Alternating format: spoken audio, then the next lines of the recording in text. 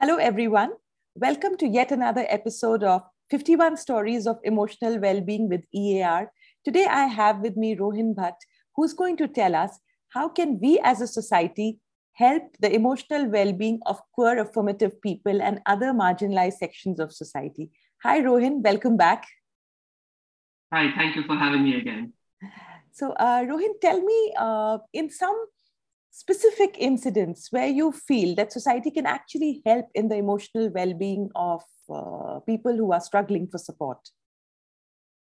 I think especially for queer folks, and I'll say this, especially diverted toward queer folks, is that one of the beliefs that we have is there's nobody queer around us. And I can assure you there are queer folks around you.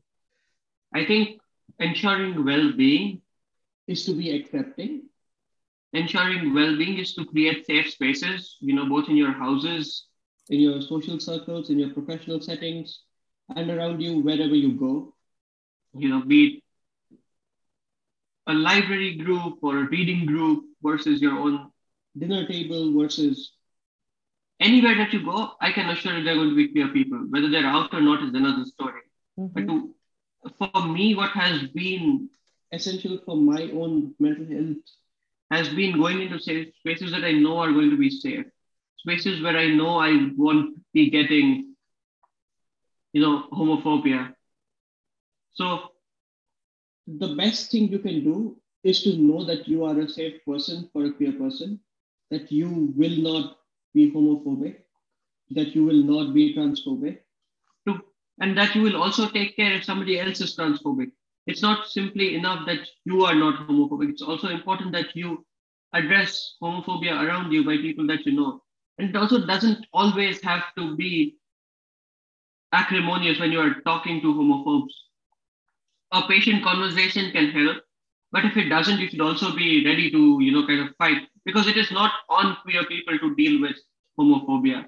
I feel it's more important for allies to help to ensure that queer people do not get into these unsafe spaces. It's important for allies to take on homophobes so that queer people don't have to, because it does take a toll on queer people's mental health.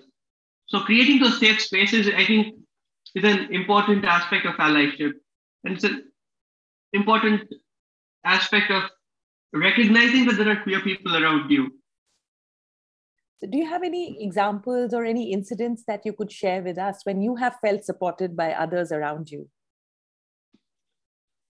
I think the way my family has dealt with, I think, has been fantastic. I think the way my parents, have never sort of forced me into things that other queer people I know have been faced into. The way my parents have been nothing but accepting and loving of how I am and coming out.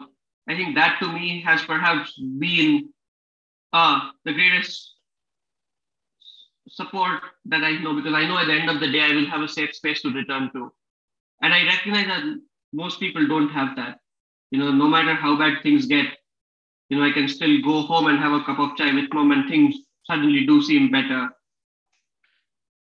So, can you tell us a little bit about how you came out? Because this is something that a lot of people, like you very rightly said, on any table, there would be many queer affirmative people, whether they are out or not. And a lot of times, why people hesitate to come out is because they don't know how to do it. So, at what age did you come out? And if you tell us a little bit more in detail about it. So I came out in March of last year. I think the way I came out was something I would not advise people to do. I had come out to my mother before that, but the way my father learned was through a Facebook and Instagram post, after which I shut off my phone and took a nap for 30 minutes and woke up to frantic phone calls from my parents. And you should have told us. Like, but the mom knew, but like they won't. Mom was of the mom thought I should have told her before I ended up doing coming out to her. And I think that came out more from a place of concern than a place of you shouldn't have, come out. I think that came out from a place of concern. And I know it came out from a place of concern because she's told me. I think for them, I think it has definitely been a journey to kind of, I don't know if I can speak to that, but the way we have those conversations, I think it has taken them some time to come around, though not much, but it did take them a few days or weeks to kind of get around. or at least a few hours, if not more. Not that they were not accepting, but I think, accept is a long distance sometimes that you have to traverse over a course of growing from acceptance to kind of being a proud parent of a queer person. And I think that as much as parents need to understand that they do need to be loving and accepting of their queer kids, I think it's also on us queer kids to recognize that our own parents will have a journey of acceptance. As long as they are on that path, I think things will get better, and things do get better. I've heard this from friends, parents coming around after a year, parents coming around after decades, even in some of my older friends. Thankfully, I never had that. I had the support from day one. But I think it's not going to be a game of one and your parents accepting you. Though I hope it is, but if it is not, I think we need to be slightly more understanding in that it's going to be a journey. And as long as they do not create an outwardly hostile environment, like forcing you into conversion therapy or something like that, discussions can be had. As long as there is acceptance, I think there is some hope for that relationship to be mended. I think that's a very pertinent point you've raised, of conversion therapy, because a lot of parents struggle with the orientation of their child.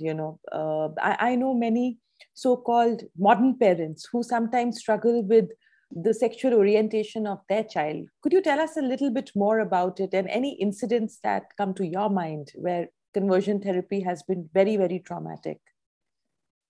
I think what comes to mind is the case of Anshna Harish, this 20 something, I think 21-year-old student who was 21-year-old student, native of, I think, Kerala, who died by suicide. She had come out to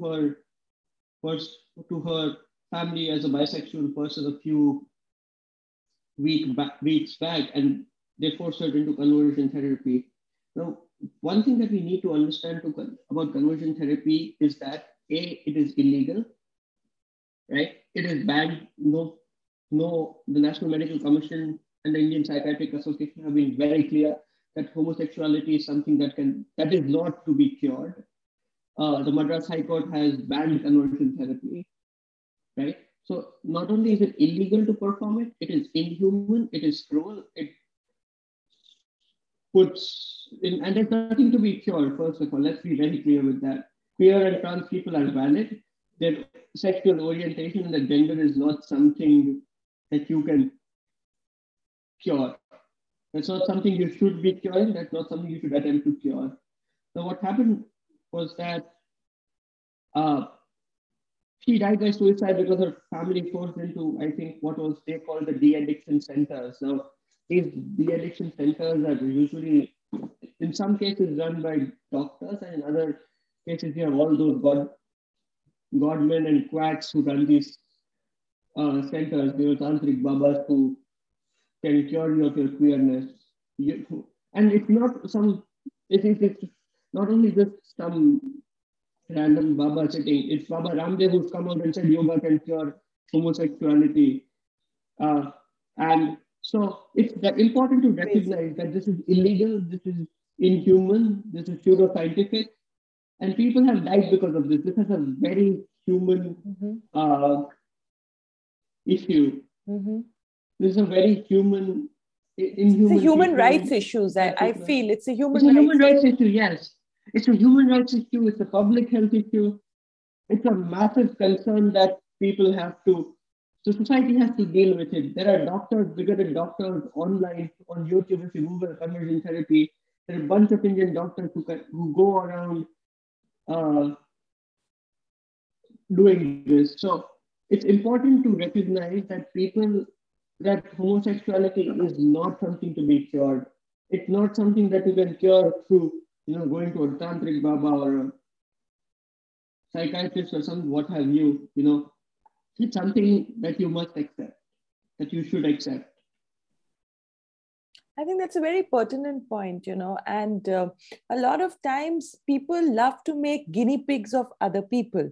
Now, no one asks a heterosexual person about a lot of details about their sexuality or their frequency, but I know for a fact that a lot of people who are queer affirmative or with the LGBTQ community, they have faced a lot of bullying and a lot of intrusive questions. Any instances that come to your mind that you have faced any of such issues or bullying? No, I think for me, bullying started somewhere around seventh grade, went all the way up to 12th grade. I don't remember a single time I was called by my name. They used all sorts of slurs that I does not utter simply because not because I don't want to, but simply because I find them disgusting. Mm-hmm.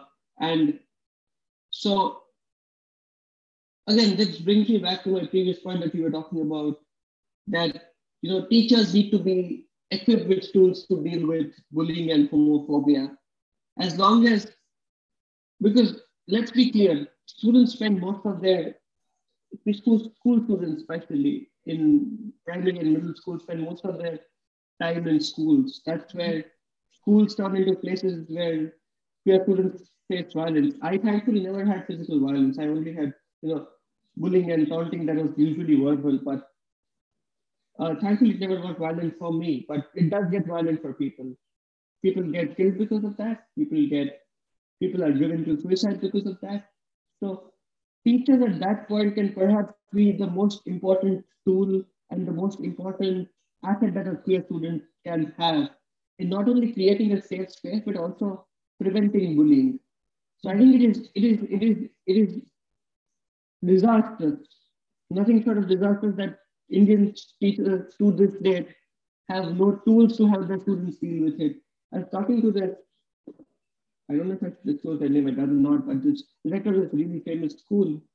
And we were in conversations about having, an anti-bullying campaign and to just equip the teachers. And the thing that we were worried about the most was how will the parents take it?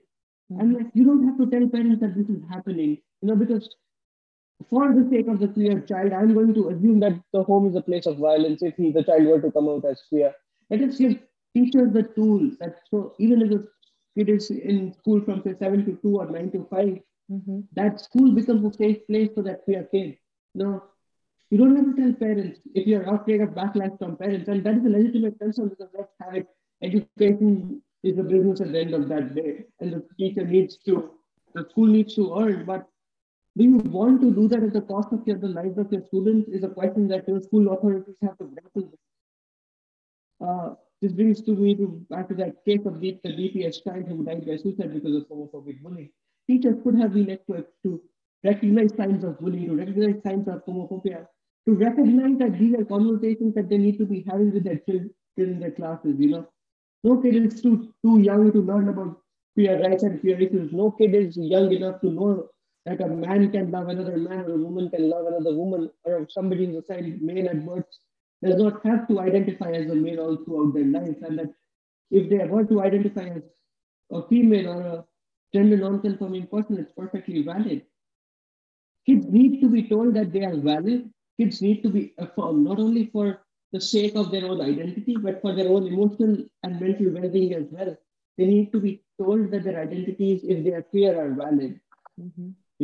And that's so pertinent. I think, there's a very valid point that you have touched, that in class 7, perhaps you became aware of your orientation. That's when there is budding sexuality.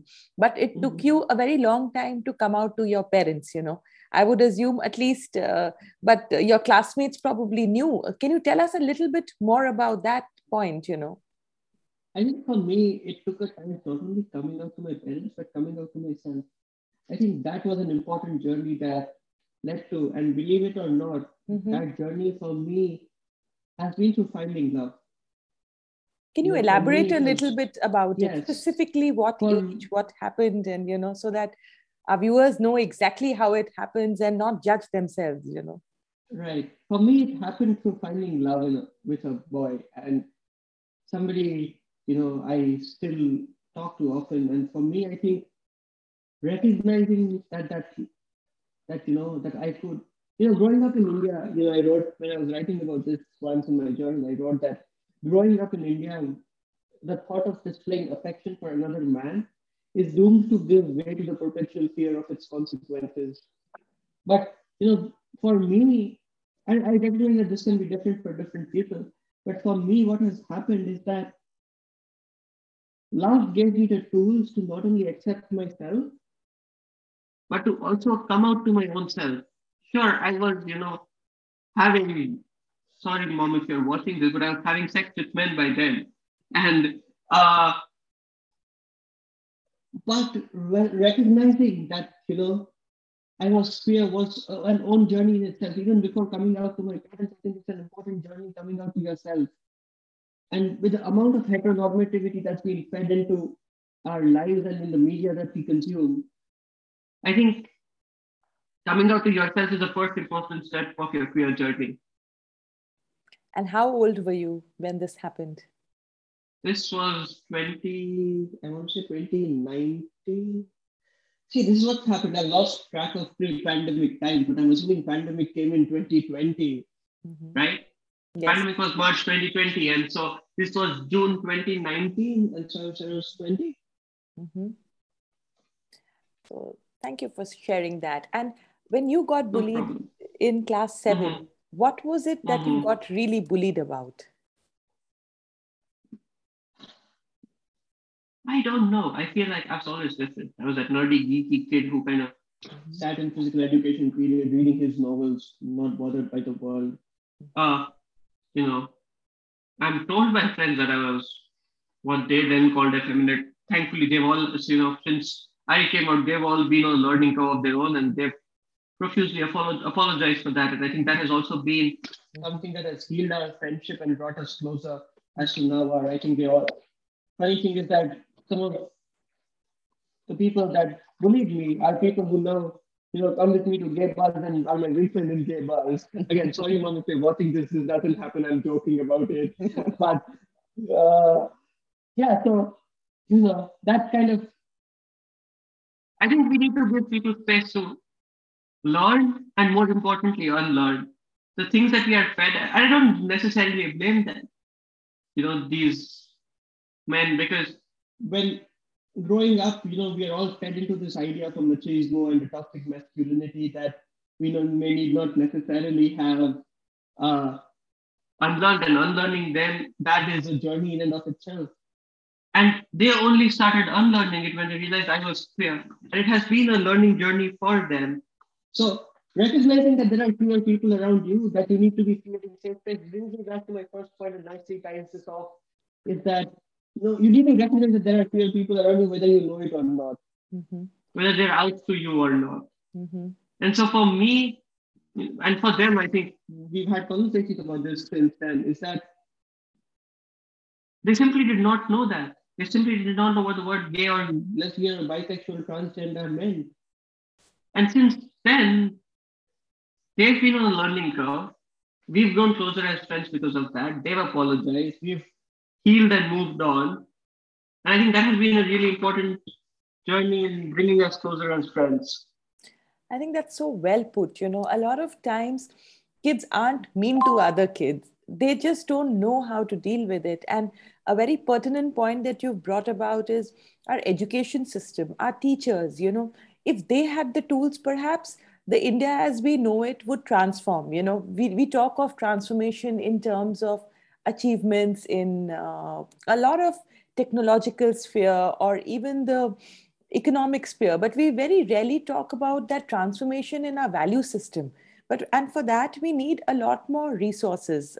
Thank you for sharing that. And how do you think these days in media, there are a lot of references to people who are queer affirmative or who are not sure of their sexuality, which was not the case even 5 years back. Now you just have to put on any digital media streaming. Do you think that helps people, or do you think it stereotypes further?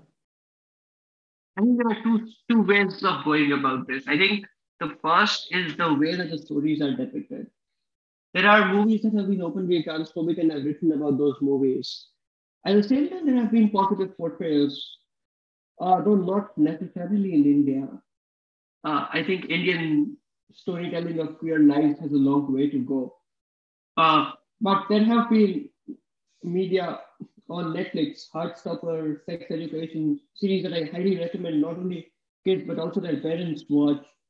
Uh, so no, this piece of so the way these stories are told becomes an important step in whether these identities are stereotyped or whether acceptance grows. There are studies which have shown that positive storytelling has increased acceptances amongst the most conservative uh, groups here in the US. Uh, and so, again, stories are an important tool to transform lives and to transform public perceptions around issues. Stories are incredibly powerful, and the way they are told in turn can, they can hurt and they can heal. For me, I think an important part of like my queer journey has also been writing about my lovers, writing about my boyfriends on my blog, on queer newsletters. So the way stories are told, and when these stories are told, it is also important that queer people are at the table, because even if these stories are not told with malified intentions, as straight people who are usually writing these stories, they may not have the requisite, lived experiences to tell these stories.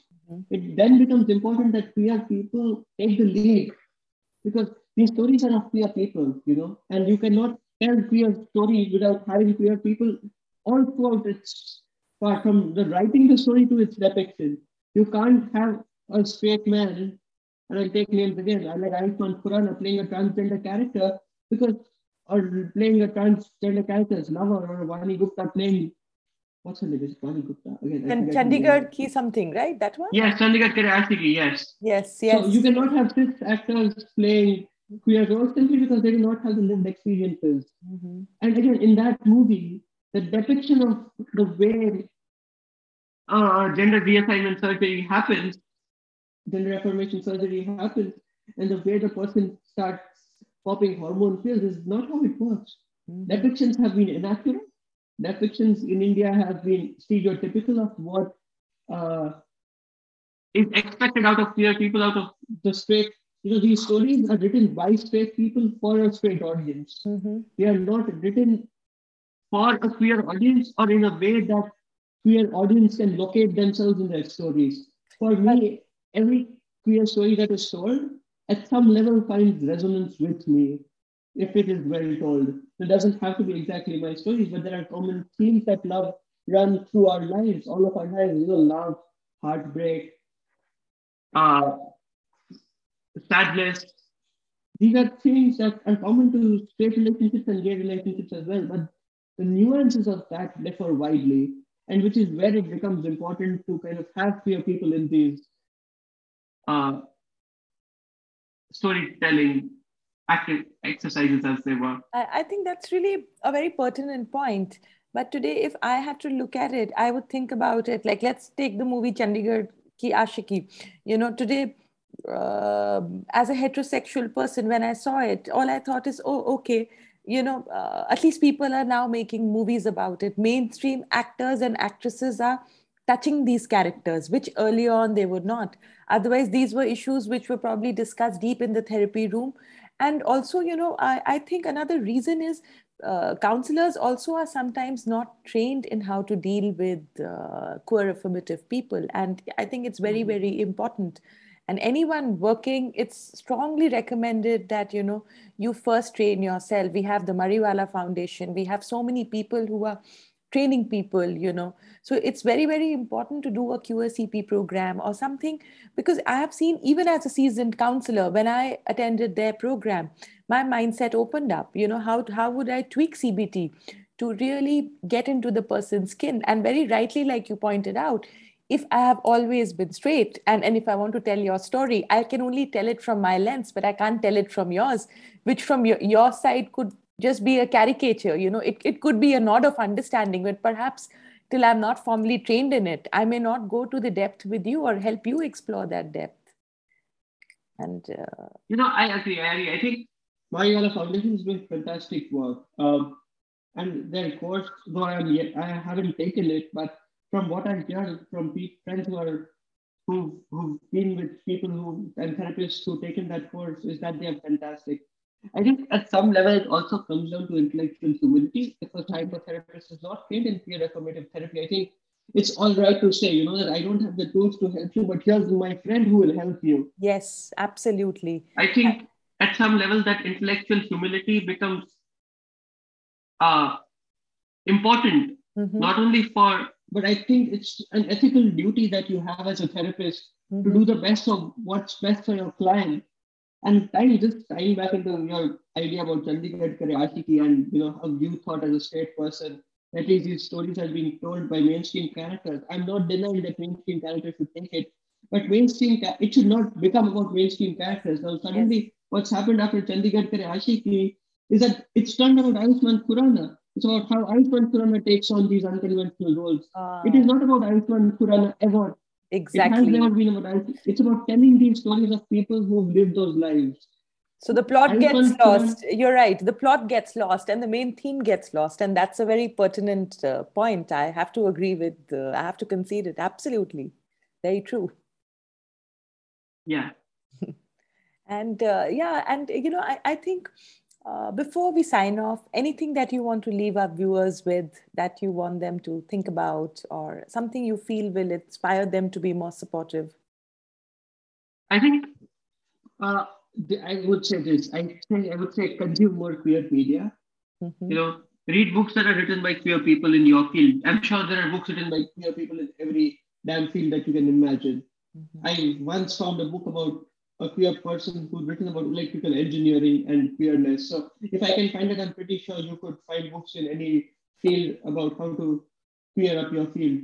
Doesn't matter, read queer stories, consume queer media, and more importantly, be ready to unlearn, be ready to have difficult conversations, because what will happen is as soon as you start consuming these media, you're going to have difficult conversations not only with other people, but also yourself. And I think what's important is that you be ready to they will put you in uncomfortable positions. They will make you sort of query your own biases and how you approach certain issues. So be ready to have these difficult conversations, not only with others, but with your own self as you consume these media. And if you have money, donate to queer causes. That's something I cannot stress enough. The pandemic has made lives really terrible for queer folks. If you have extra money and if you're watching this, please donate to queer causes. Thank you so much, Rohin. It's been a pleasure chatting with you, and I wish you all the very best. Thank you so much.